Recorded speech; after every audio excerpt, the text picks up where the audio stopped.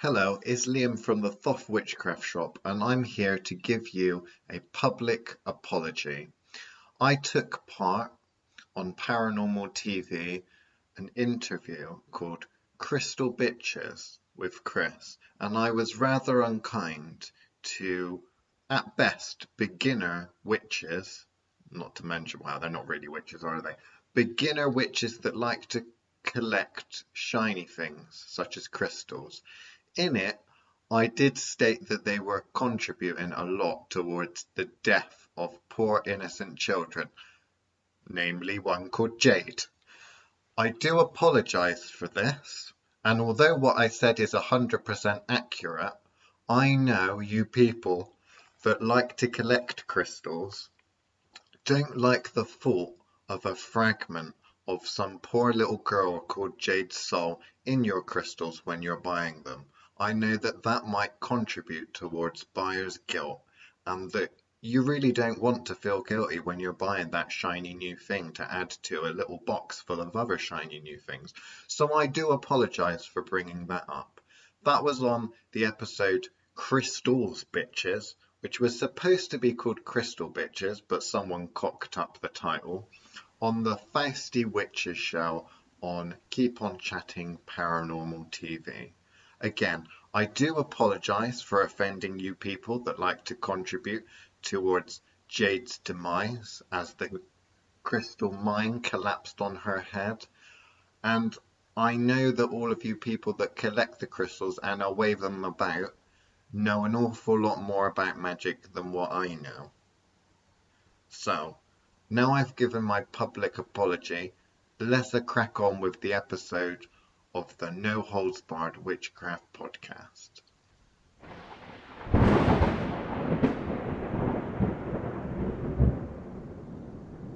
Hello and welcome to the No Holds Barred Witchcraft Podcast with Liam and Chris. Today we're talking about the allure of magical objects, what they can do, how you make them, and why no one's bothering to make any decent ones these days from what it seems. So Chris, what do you think about the magical objects What do you mean? that are on the market these days? You can't go on Instagram without seeing a new necklace and earrings that match. Are they magical? Do you think they're? Do you think if you took that crystal that's setting it off, you'd find a bunch of graveyard dirt and stuff behind, like on Lady Poison's jewelry? Do you think that you'd find that on these Nah, these Instagram and Etsy shops? I doubt it. I doubt it myself. But I Okay. think that's the image they are trying to sell, aren't they? Yes, you do note a point there, I think. The aesthetic. Witchcraft these days is all about the aesthetic and the image, isn't Yeah. it? We're all trying to sell an image. I got my leather jacket on because I've been doing the paranormal stuff. Because you need to have a dark leather jacket, or at least just wear some black if you're doing the paranormal Definitely. stuff. When are we getting monogram and scowl a t-shirts? bit. When we getting Fausty Witches t-shirts? Feisty Witches. This isn't the Feisty Witches I know show, it's Chris. not. We're not supposed to talk about But you've already that. done your public apology, so we're going to mention it because it's on the beginning of this episode Yes. for them. Hashtag sorry not sorry, isn't that what Yeah. they say? Is that what the kids say? That's what the big orange Sorry, man not says. sorry. Yeah, sorry, not sorry. Big orange man. Okay, so magical objects, like from back in the day, because you look at all the mythology and that, and all the gods and goddesses, and all the heroes and stuff. Excalibur. They all got these magical objects. Yeah, by the power of Grayskull and all that crap. Modern mythology. That's modern mythology for you. Is that Thundercats? No, that's He-Man. Thundercats? Or is that something else? That's He-Man. He-Man, right, okay. Bloody hell, Liam. Which is the Excalibur then? Excalibur. Excalibur. Excalibur is Arthur. Arthur. You should know that. How long did you spend working with him last year? Well, this is true. I mean, the sword in the stone, it didn't have a name. It was just, I was told, there's the sword in the stone, you've got to pull it out. I was like, right, okay. Yeah. And it that sword and that stone don't look the same for everyone either. But it's all different. All good swords have to have a name, remember? They have to have a name. They do say that, Yeah. don't they? They do say that. Yeah. I don't know. Anyway, magical objects. So, are we talking haunted objects and the like today, or are we talking other No, stuff? I think we're talking about magical objects that have real power, as opposed to going to make a few things What float. you mean that the you mean that when I watched that Deadly Possessions TV show with the Americans on it, that they got all haunted by dolls and by cabinets that cursed them and that? You mean they're not real powerful objects? No, But they've been on I don't television. care. They've killed the people. Yeah, but No? so, What would you class as a so powerful so do object the then? occasional cow falling on somebody kills somebody. I don't think that makes the cow a magical object. What makes the magical object a magical object? Or proper, Or what makes it a powerful magical object? or one that can last beyond the maker is for me what makes a powerful object a not powerful object. But all of these haunted things, their makers have died like back in the 1900s and that. Yeah, So they're still around. but it's not the power of it that keeps it going, is it? It's the spirit that they left attached that's slowly wearing off and eating people. Well, I thought it was the marketing company that works with the Most Haunted TV show or the Ghost Hunters or that. I thought they keep it going. And they're using some sort of a sigil magic where attention goes, energy flows and all that. Yeah. Do you think these people that are making these museums and stuff where they get a paranormal TV show and then they put all this tat in a museum and then they charge for admission, do you think that they put all this tat on the TV programs because it's entertaining, or do you think that they start putting objects on there because they think, I know a little bit about magic. If I give it a story and make people believe that story, then things will start to manifest. Do you think they know that much? I'm not sure they Or do. not? No? I'm not going to lie. But they've just got to go on. They've just got to go on the Thoth TV YouTube channel to find that stuff out. Surely they know that. But I don't. I mean, I'd like to think that one of the 10 subscribers we have is a paranormal person from a TV show or something. Well, maybe. But no, I think for me are where the works have been crafted on purpose for great works. So I don't think they should necessarily be. I don't think a haunted doll is what I would consider a great work. Would you? Well, I don't know. I think it depends on how haunted the doll is. I think if I was to make a haunted doll and I put some effort And in, it that'd be a masterpiece. I think that haunted doll would do some creepy ass stuff, I have to say. if it's I suppose if it's pulling people into other dimensions and whatever, then yes, I probably would. But I don't think it would be quite as cool as, the Jumanji set we want to make. Yeah, the Jumanji game. Okay. We'll talk about that on the Patreon. Okay. We're going to make a real life Jumanji game which produces a paranormal stuff and makes it happen. But we'll talk about that on the Patreon. Let's do that. Because, we can't give all that stuff away for free, can we? No. We've got to talk about the mundane stuff, like all of the magical objects that you can go and find in the Witchcraft Museum and stuff, before we talk about all of the secret stuff that you don't see on display. So, okay. Yeah, well, so let's start there. We're doing a little... what's Start that? there. I was going to talk about our little series we got Oh, coming do that first. for the YouTubes, yeah? Because we got to plug our shit, Chris. We Yeah, gotta plug our okay. shit, I right? keep forgetting We to don't do that. enough of that. We got to do that. Yeah. Right. So we're going to do this a little YouTube series because we've been talking a lot about the paranormal investigation with real life paranormal investigators. And they are real life because they got matching t-shirts that tell you that they're paranormal investigators. So it's proper legit stuff. And we found that a lot of the paranormal investigators in their investigations of a paranormal nature are coming across the magically haunted objects and they're getting scared and running away. And they've hit a kind of block in their investigation. They turn up, something to happen, they don't know why it is and can't explain it and can't understand why it is or how it happened or why or any of that stuff. So now are we as being asked on Paranormal TV and such, on the Facebook, if we can explain a few things. How it's so what we're happening. going to do in this new little series we're going to take some magical objects and we're going to teach you how to make them at home. It's going to be very art attack Yeah, slash Blue art Peter attack. make. Remember that? Yeah, but are you Yeah. going to be the head? I'll be the head. To be fair, you do look a little bit like the head if we shaved all your hair off. Shut up. Shut up.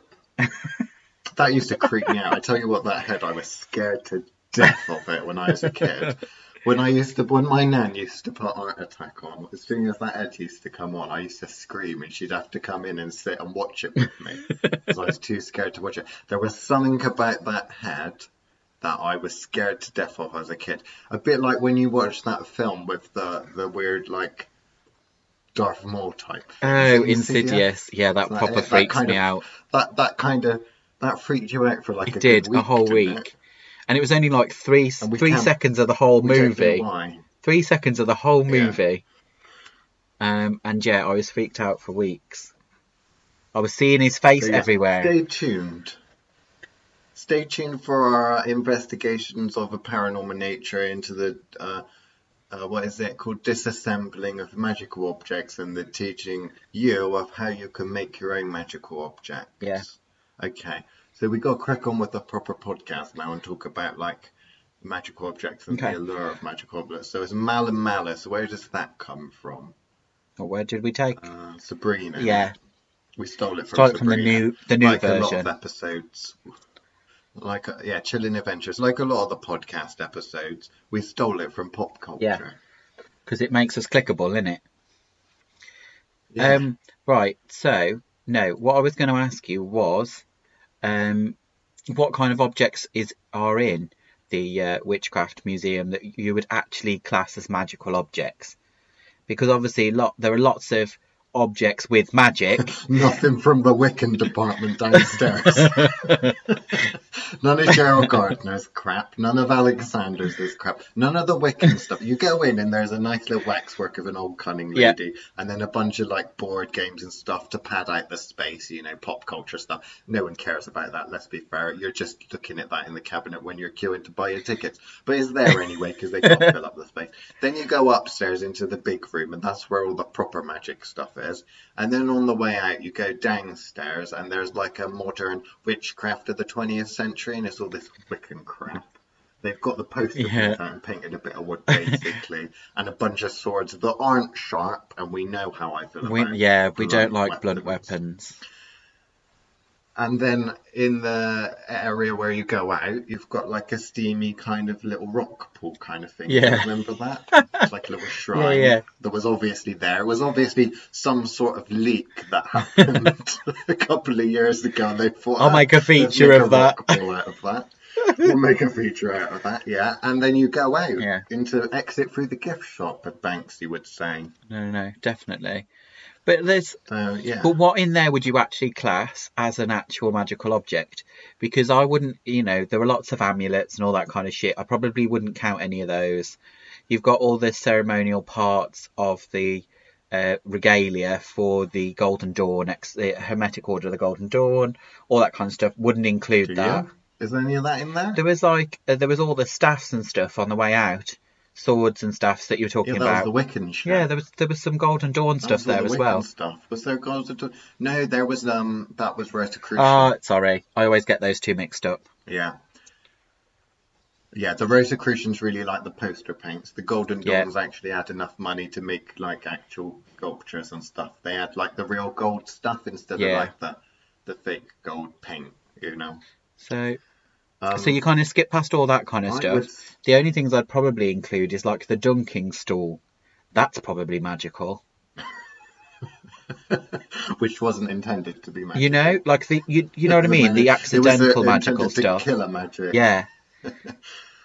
I don't know. I would class anything that was designed to have a magical operation or designed to be used for magical workings and retains that magic to be a magical object. Oh, okay. So your bar's a lot lower than mine. You could, because again, at the end of the day, that's what you're kind of expecting. You're kind of expecting that Divok box. Well, it's magical, isn't it? A scientist who's a Dawkins type in going to look at that and think, yeah, there's something paranormal going on there. It's just going to see a It's going to see a box. What makes it magical? Yeah. What makes it magical is the fact that it's got things living in it, Okay. or forced to live in it. I take your point. So I'd say anything magical. That bottle that you're drinking from, not very magical. The plastic bottle. Yeah, but it's now got Whereas, my DNA on the end. It's probably going to do something. Yeah, but again, that's not necessarily magically created specifically for something, is it? If you pissed in that bottle and turned it into a witch ball, that would be a magical object. Okay. But if it's like accidentally, it's got a little bit of residual energy, I wouldn't have said that's really magical. I'd say that that's just a bit like a shit stain. Oh, rude. A magical shit stain. That needs growth. Okay. Not only did you lower the bar, you lowered the tone. Well done. I know. I think I might have to click. I might have to click the explicit tab as well for the end of this one. So remind me to do that. Okay. So if you're setting the bar that, okay, then in that case we could talk about all sorts of things on that front. Because on that front, it could be anybody that's enchanted a necklace, for example, to get a job, Magic. or or has enchanted a bracelet to make sure that keeps the little one safe when they go in to school and stuff. Like, you could pretty much include anything. Why would you want to do that? What? So the paedophiles don't get them. Why would you want to do that? I suppose. Protect them from the paedophiles, innit? I've never had kids. Luckily, We keep this is getting very loads of true. patrons messaging and stuff. Keep getting loads of patrons messaging and stuff. We've had 2 new patrons in the space of since this started. Do you think they want to listen to the... Do you think that we've somehow, from doing this episode, cast out some sort of a magical spider's web... We've been tickling the spider's web, have we? I don't know. We've been tickling the spider's web, like Paul says, and now we've got a load of patrons keep flocking to the Patreon because they wanted to hear the extended edition of this very episode. I hope they're not disappointed. I do hope they're not disappointed. Can you stay on topic for once, please? I'm really sorry. Once you get okay, I will write out a card whereby it says Liam will stay on topic for 1 episode and mail you that card. You're only allowed to use it once though. Would you want to use that on this episode? No, probably not. Then the answer is no, I'm not going to stay on topic. Okay. You tell me when you want to use that card and I will damn right stay on topic if it kills me. So I would say my bar's a little bit higher than that. I only get excited when you are crafting very special tools. So if you were, say, creating the regalia for a priestess in order to hold court. So what, like a Wiccan priestess? If you made some horny hat for a priest and like some chalicey crap for the priestess? Well, that's a regalia for a priest or priestess. So are you saying that a magical object's magical as long as it's not a Wiccan? Because I think that's going too far, Chris. Oh, they'll be playing the... Well, I suppose they can't play the racism card at least. Because Wiccans are not a race. But, Anyway, Yet. I hear they're breeding. There are breeding. Oh dear. But yeah, so I'm thinking more of a case of in ancient times. The sorts of pieces that are buried with you because they have got too good a charge. Okay. Or the amulets that... A broken clay pot? No. or the death mask and wrappings of a mummy. Like, you know what I mean? Right. So when they've been crafted for a specific purpose and a specific working. Yeah. So what are you saying? Are you saying that if I unbind a mummy and find all those pretty little amulets in there, they're magical? But if I go down to the Witchcraft Museum and find some amulets carved out of clay from the 1800s, that's not magical? Is that what you're saying? Because that sounds like that's what you're saying. I kind of am. It seems to be a matter of time. More so. You have no appreciation for modern magic, do you? Anything past newer than the Romans, you have no appreciation for, do you? That's not strictly true. Answer that question. That is the question. Tell me right now if there's anything you can appreciate magically that is newer than the Roman period. Yes, I do quite like the Celts. They've got some gorgeous pieces going. What I have a lack of appreciation for is anything crafted in the last 200 years, but that's not my fault. That's just because there are shit practitioners about crafting shit. You do realise that our listeners are practitioners, and some of them might do a crafting. I bet there's some little old lady sat listening to this and knitting because she mentioned something on her Alexa device and we popped up. Oh God. Yes, that does actually happen. That does actually happen. If you say, "Hey Google," or "Alexa, play No Holds Barred Witchcraft," it'll actually bloody play it. I know because I did it at Auntie Beryl's and she was amazed that I came on talking about random things. Oh, bless her. I bet she I was loved like, that. "Auntie Beryl, you know I've got my own radio show, don't you, Auntie Beryl?" She's like, "What?" I said, "Yeah, I've got my own radio show." She said, "No, you haven't." I said, "Get Alexa to say this. Say this to Alexa." And she's like, "Oh, bloody hell, on the Alexa." I said, "Yeah, now don't ever listen to it and don't ever tell anyone in the family about it, okay?" She's been blackmailing me ever since. I bet. Well, you got to have learned it from somebody, let's face it. Yeah. Anyway, we're off topic again, however much I love Auntie Beryl. It's not... I don't know. I haven't seen any of these objects. Maybe it's because I'm not invited to the right parties. Maybe that's the fact. Maybe I've not been invited to the right parties where they've got the really cool amulets and regalia, but I haven't seen them. Whereas I only need to be in kind of 200 yards of some of these ancient pieces, and I can feel in the energy that is radiating off them. That is the difference. I don't need to get me detector out. I don't need to get me metal detector out or whatever, like I own one, but I don't need to get a metal detector out to go and find them, because those sorts of things have such a residual energy, thousands of years after they were created, for you to go and find them. Okay. So, have you received the little haunted Ouija board yet from certain someone? No, I've got to go collect that. Right. So that's going to technically be classed by me as a magical object. If it's a Ouija board that's just a plain Ouija board that's got no charge or anything, then it's just A board. at the end of the day. But this one apparently has something attached to it, which to me that makes it a magical object now. Okay. Because there's a magic afoot. Okay. So would you class that as a magical object or not? And if you don't, what is it now? I would say that was a haunted it's not object. The plastic bottle you were drinking out.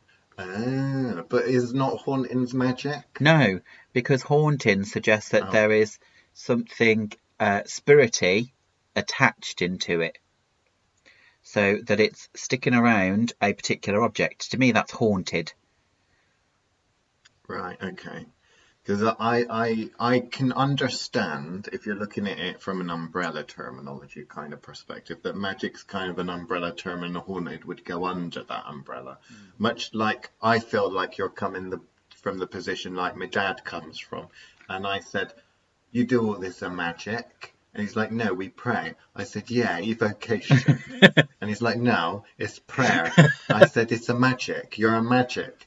I said, "Did Jesus, he did the magic?" He said, "No, Jesus did the miracles." I said, "It's all magic. Richard Dawkins says it's magic, so it's a magic, okay?" From an atheist perspective, it's all magic. Yeah. Hauntings don't exist, Jesus don't exist, and the miracles are a magic. So, are you saying that's not true? Are you saying that we put a hard line between a haunting and a magic? And why do you do that? I'm only Because it's not right or wrong. I'm only making that distinction based on the fact of whether or not it's crafted in a way that was designed for it to have a specific charge. So to me, that would be a magical object.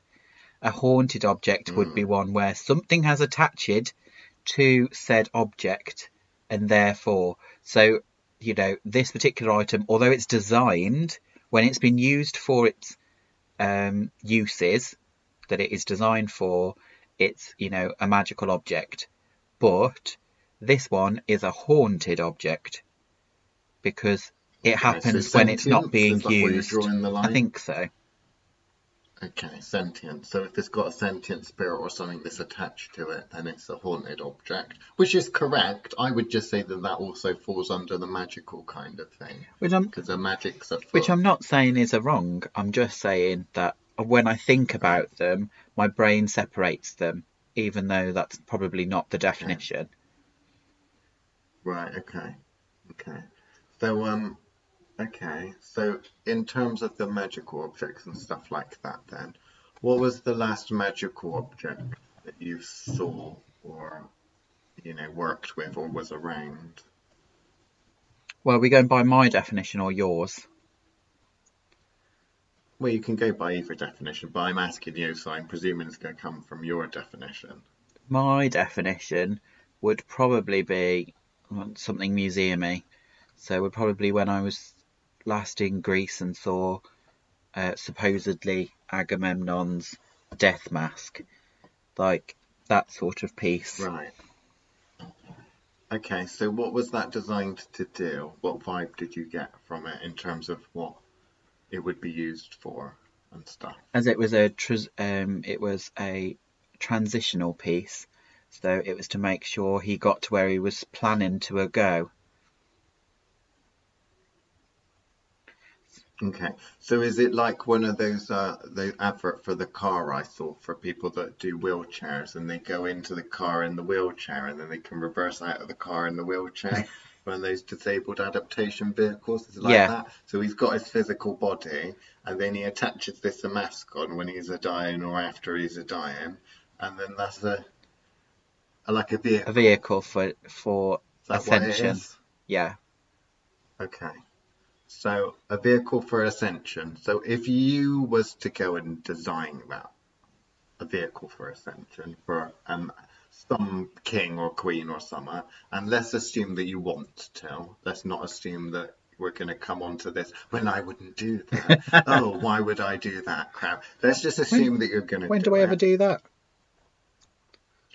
Let's just assume that you're going to do Okay. it. Yeah. What would you do in terms of what magical object would you craft? Would you do a death mask? Would you do something else? What would you do I and I why? quite like a death mask. I'm not going to lie. I think Right. it's a lost art form. But a death mask it could be a great way to do it. Me being me, I could potentially do that with a shroud also. A shroud has the potential to go Mm, and have that one because it's got that beautiful translucence to it that yeah. makes the crossing the veil a literal thing, and I quite like that. So me, I'd probably have woven the perfect shroud. That's what I'd have thought that you'd do, textiles. I would have thought that if it Not to was be kind of like a death predictable. mask, I think death masks normally as plaster though, because of like the castings and that. But like death masks is in being made out of something like gold and that. I Yeah. can see that as well, but it feels like hard. It wouldn't feel like you know.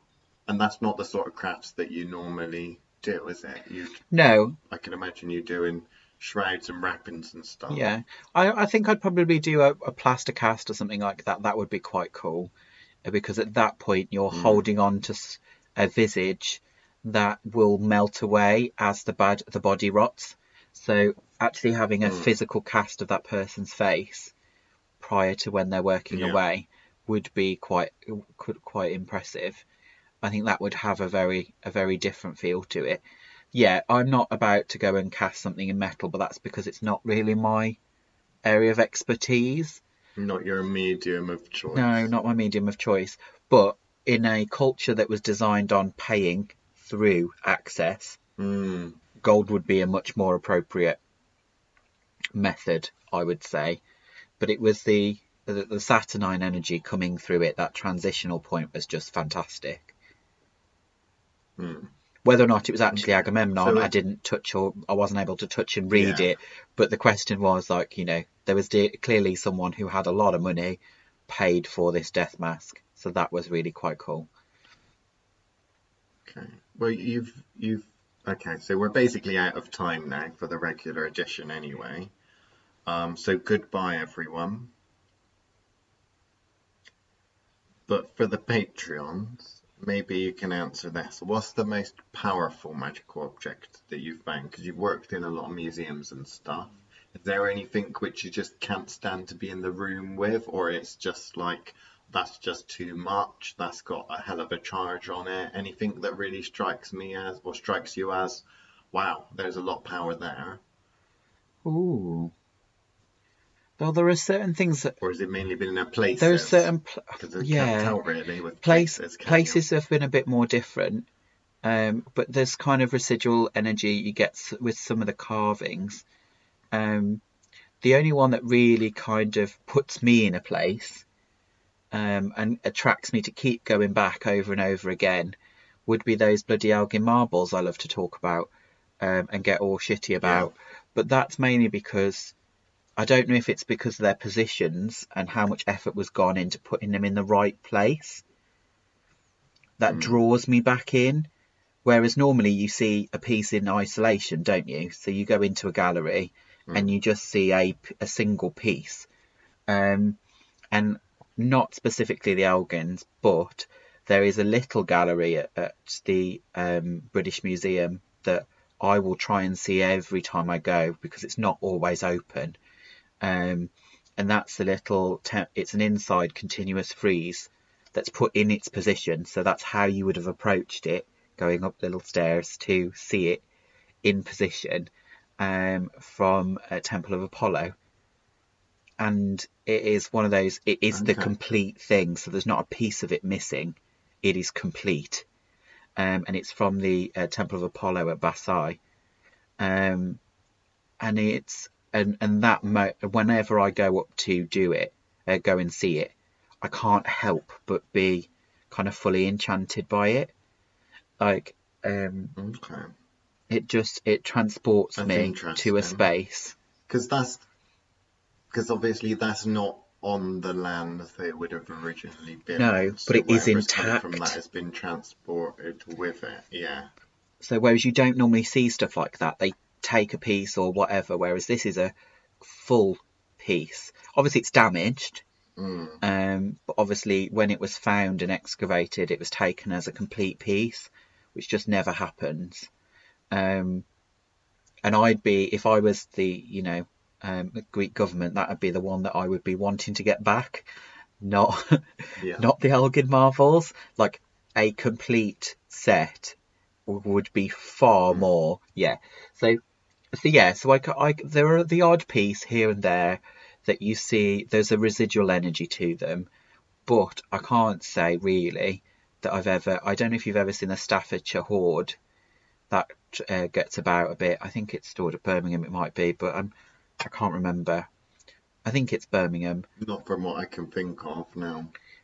So that is a collection of gold, gold and encrusted kind of Celtic work, um, and that's quite impressive. But it doesn't have that residual energy of, Mm. um, like it's beautiful and it's great to look at, um, and it's awe-inspiring when you're looking at it. Some of the detail in the enameling and all that kind of stuff in the hilts and stuff like that.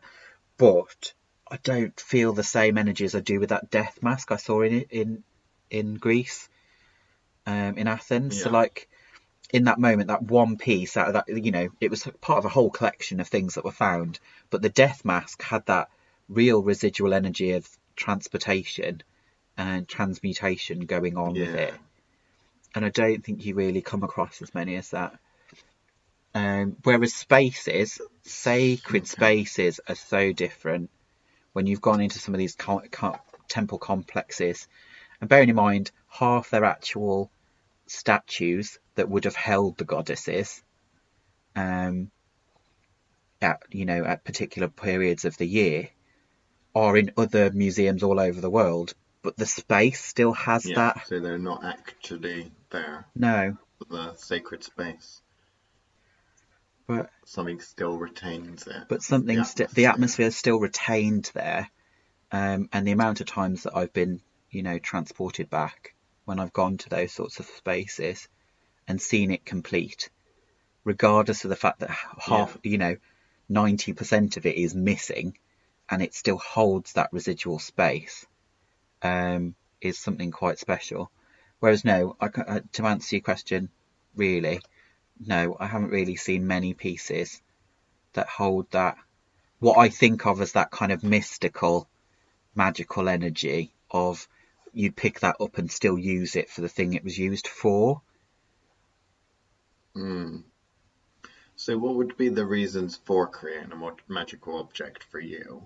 Because a lot of the time you would probably work a little bit more, maybe like I work with, in terms of where you do a work in, do some sort of magical thing, and it's contained within one thing. It's not really something that you do unless you want to create something that's permanent to give to someone else. Yeah. That's the only, like going back to mythology where god or goddess would give a hero or something a magical object to use. Would you make one for yourself, or would it always just be to give to someone else? I suppose I've only ever crafted things for other people. Don't think I've ever really crafted anything for me. I've purchased pieces that I've then changed their usage, but I don't think I've ever really crafted anything for myself that was magical. In terms of purpose, so your pendant shard, yeah, would you class that as magical? I suppose you could, by your definition. It has a magical use. Well, is that you use it magically speaking, don't you? You don't use it because you like the look of it. You basically use it because... And somebody else could use that for that same effect. So, to me, I guess it would then go beyond the user. I think that was what I was trying to get at before, is whether or not somebody else could pick up the magical object and use it. Obviously, I've designed certain pieces in the past, not in this lifetime, that have certain locks on them that would only allow the bloodline or whatever to actually use it. But and I'm not talking about Excalibur. I didn't make that one. Like I said, not very good with the metal. I'm not taking no credit for that. But there is that kind of part about it that is kind of, what would you make them for? And to me, I think most magical objects are made to create a specific effect that you want every time it's used. So, portals to other places, accesses to specific deities, those sorts of connection is to speed up the process of, well, it's on now, instant connection. At which point... A lot of magical weapons. Yeah. Very often. So... Or musical instruments. But how about your umbrella? Another popular Ella. My magical umbrella is something that I'm designing, because I like the idea of a magical object. So I'll talk about my umbrella. But I don't know, should we talk about Jumanji first? Yeah, let's talk about Jumanji first, because I think that's more a relatable piece. Right, tell us about that then. Tell us about that. So I have a bit of an obsession with magical board games as a potential gnosis for teaching. And we keep talking about, maybe we should go ahead and make a set of magical board games that would allow to teach different, not traditions, but particular pathways for forcing progression. So they create the principles of magic. Yeah, they create the perfect environment for you to fully understand and progress. So, is that the best way to put it? Yes, so I think because we teach people magic, essentially, and witchcraft, it can be very difficult to teach people unless you're doing it one-to-one. We get people quite far because we do it on a one-to-one basis. However, if you're doing it at a distance, or you have no teacher, which is more the point, Yeah. then you would have to rely on something else. And most people would rely on books these days, and as we know, books are generally crap and they don't teach you much. However, when we watched the film Jumanji, we see a board game that's clearly magic that, you could we could talk about reasons and speculate as to why it was actually created and that. I don't think we really know the story behind Jumanji. You could probably Google it. There probably is a story, but at the end of the day, it creates a magical effect with the players that are locked into a contract Until and they complete. essentially get haunted. And the idea of the magical board game that we were going to create based on Jumanji was if you had a witch or someone that wanted to learn magic, the best way to teach them is to force them to use magic to fix situations. So the board game would be thus that it would look a bit like Jumanji, and you would place a counter on it or something that represents you, a totem, Yeah. and it would be put inside the board game, probably through some sort of secret compartment in the middle or something. And as that is in there, the board game will use your energy and the energy surrounding you in order to manifest things. So it will start to haunt you in your dreams. It will start to put obstacles in front of you and such. And there will be some kind of language that's hidden on the board that you have to solve. And little clues will be inlaid within the physical board of the Jumanji game, which will then start to come out in everyday life. Now, the difference that we had with this was that we were talking about making a series. Yeah. So we thought, well, the Hermetic principles, we could create a game called Hermetica, Yeah. which is designed so that when you play the game, it will start to manifest lessons to you, little tasks and things that you need to do, But bound generally in within order to survive. hermetic But laws. that that are bound within learning and balancing the Hermetic laws, essentially. There were other introductory ones, such as Hermes, where you would start to work with Hermes and find out what Hermes is about and what Hermes can do.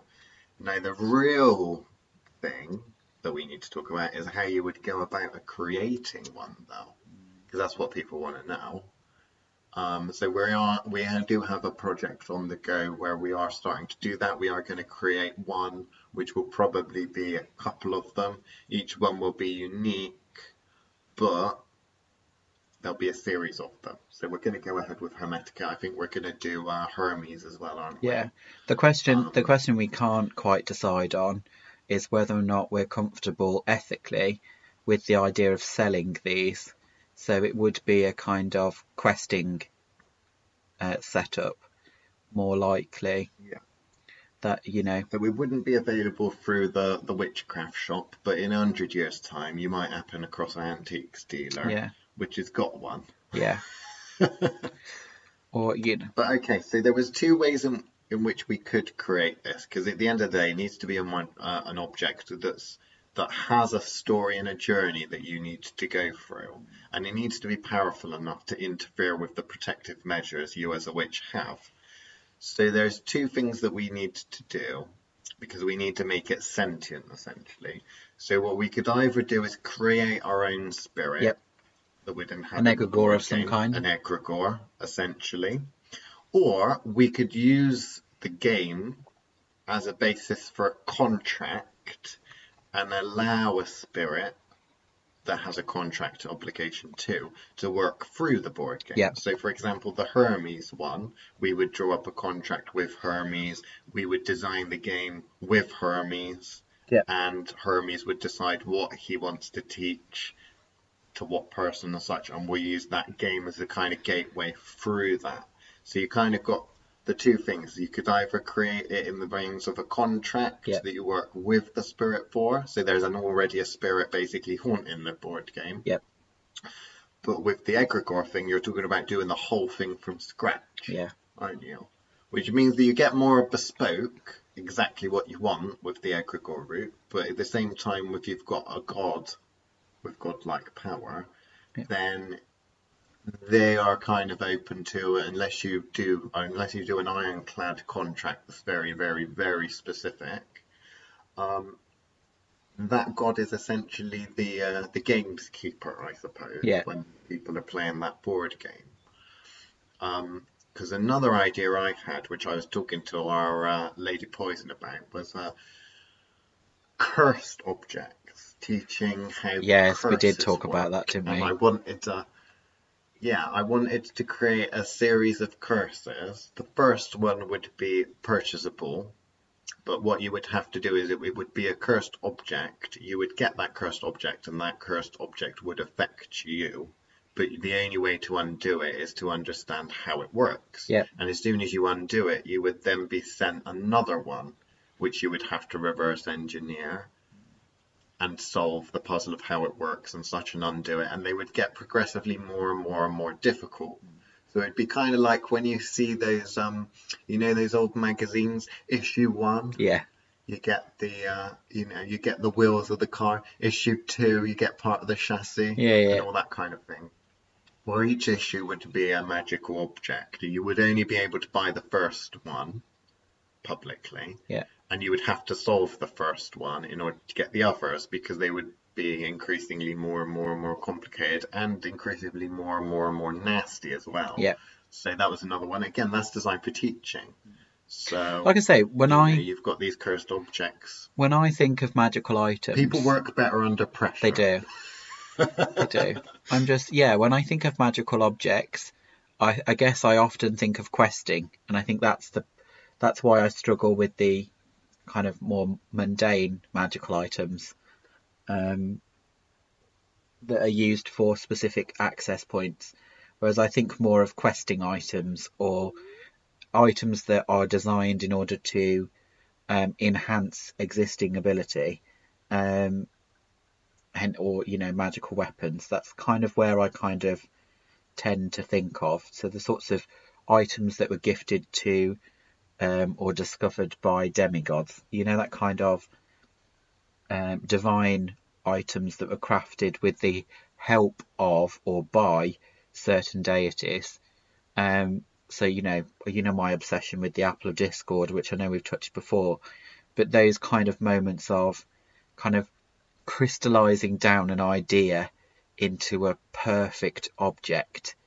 And I think that kind of part for me is what fascinates me with that kind of work, is that could you simplify and crystallize an idea down to creating a single object? And that, I think that's the part of it I really like.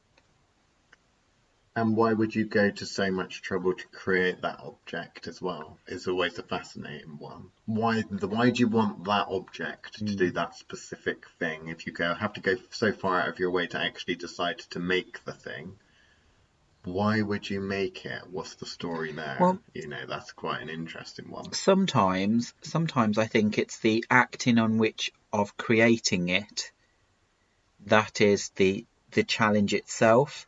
So with your magical umbrella, for example, like the crystallizing down of the thought process to make an object that is capable of doing certain things, or enhances certain abilities, would be a case of the challenge of that itself, and then handing it to somebody to test the theory of whether or not it's capable of doing that for any holder. I obviously like the more trixier parts of, yes, it's capable of doing these things. It has multiple levels. So hence why the magical games part that I love so much is that, okay, well, you have to reach a certain level point before you can kind of upgrade to the next level available, or level up as you would in a game, into a game to the next part. We're like, okay, well, you beat that baddie, now beat this one, and then beat that one, and then, okay, well, you now are the baddie, kill all these other people. I quite like the progression part, the questing that is there for people to improve their gifts. Like, I think, and maybe it's just... Hence Witch Force. Yeah. The whole point is designed to go, okay, we're at this level now. what's the most interesting way we can get you to the next level and the next level. Because what's the point of something like witchcraft if all you're going to do is continue in your mundane life? I don't get it. I think there are far too many witches out there that fit into one of the two camps of they either spend all their time reading about these fantastic things but never try them, the armchair magicians, or you have the kind of Wiccan camp of I just want to carry on living my normal life but with this extra whatever it is. Doing the same thing over and over again, essentially. It becomes a practice of religion and of admiration, rather than being the scientist that wants to push the forefront of science. The same reason I struggle with the word pagan, because to me the word pagan is passive. It is observatory. It is watching the seasons change, not necessarily being involved in helping make the seasons change. That's the difference for me, where I kind of go, I'm not comfortable with witch. I'm comfortable with witch. I'm not comfortable with pagan, and the main reason for that is I kind of see pagan as passive. Whereas witch says, I'm going to roll up my sleeves and get my hands dirty, and I'm going to keep going until I perfect this the way that I want it to be perfected. Obviously, that's not for everybody, but to me, that's the whole point of a craft, is you're always learning new things and you're increasing your skill level and, where possible, sharing your skill. I think that's part, the whole point of craftsmanship and guilds is that kind of part of passing on and sharing of ideas. I'm not very good with metalwork, but I'd quite happily watch somebody else craft something in metal and go, okay, how could I do that in my craft? And I think some people get stuck in their own channel for too long. Whereas actually, if you observe what other people are doing and ask questions about what other people are achieving, kind of go, oh, okay, well, I wouldn't want to do that, but it gives me a great idea to go and do this. And I think that's what I like about magical objects and the questing aspect, is that pushing them to the next level. Because at any point they can tap out and go, oh, I don't want to go any further now. But, each quest has its own risk, and I like that.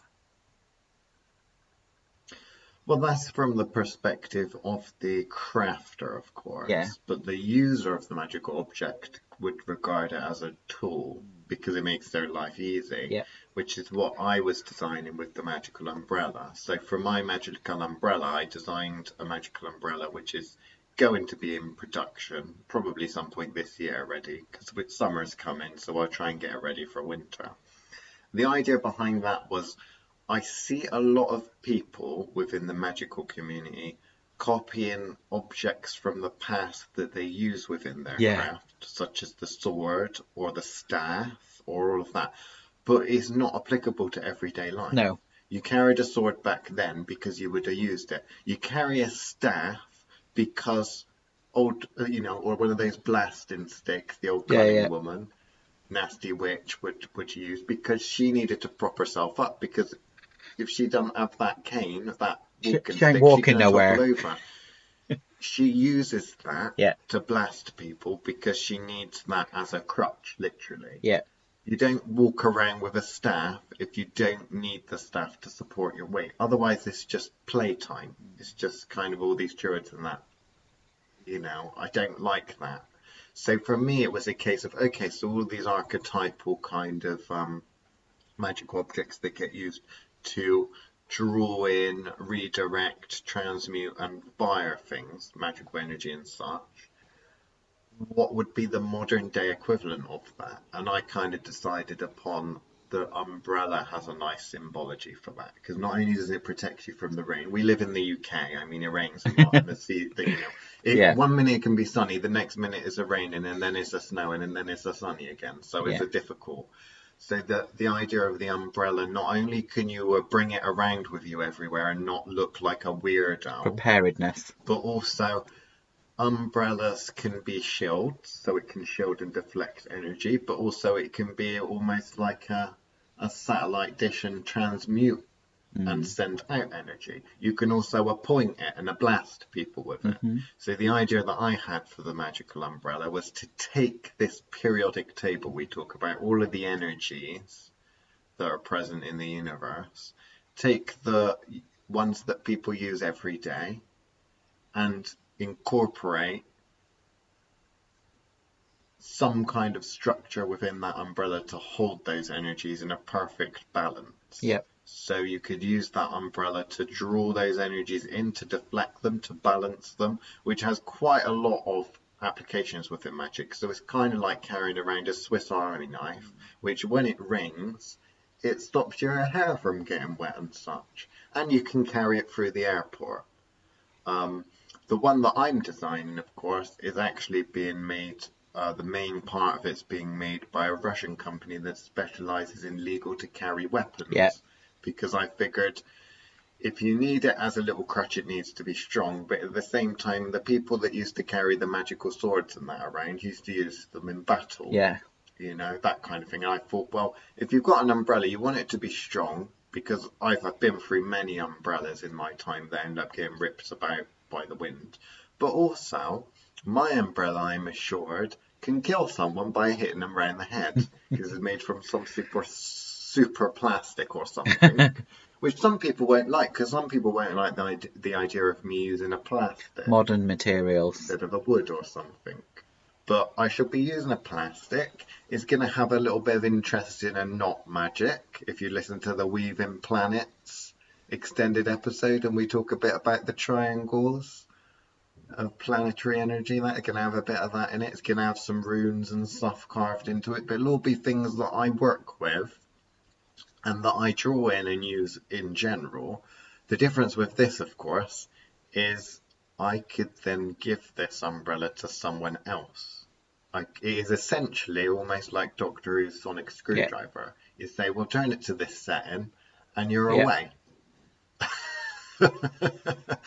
So yeah, my magical umbrella sonic screwdriver type device is going to be a magical object, but it's also practical, because I'm not going to start carrying around a staff or something, because it makes no sense. And I'm young and healthy, so I don't need a cane or a walking stick. The modern utilitarian item for the modern magician.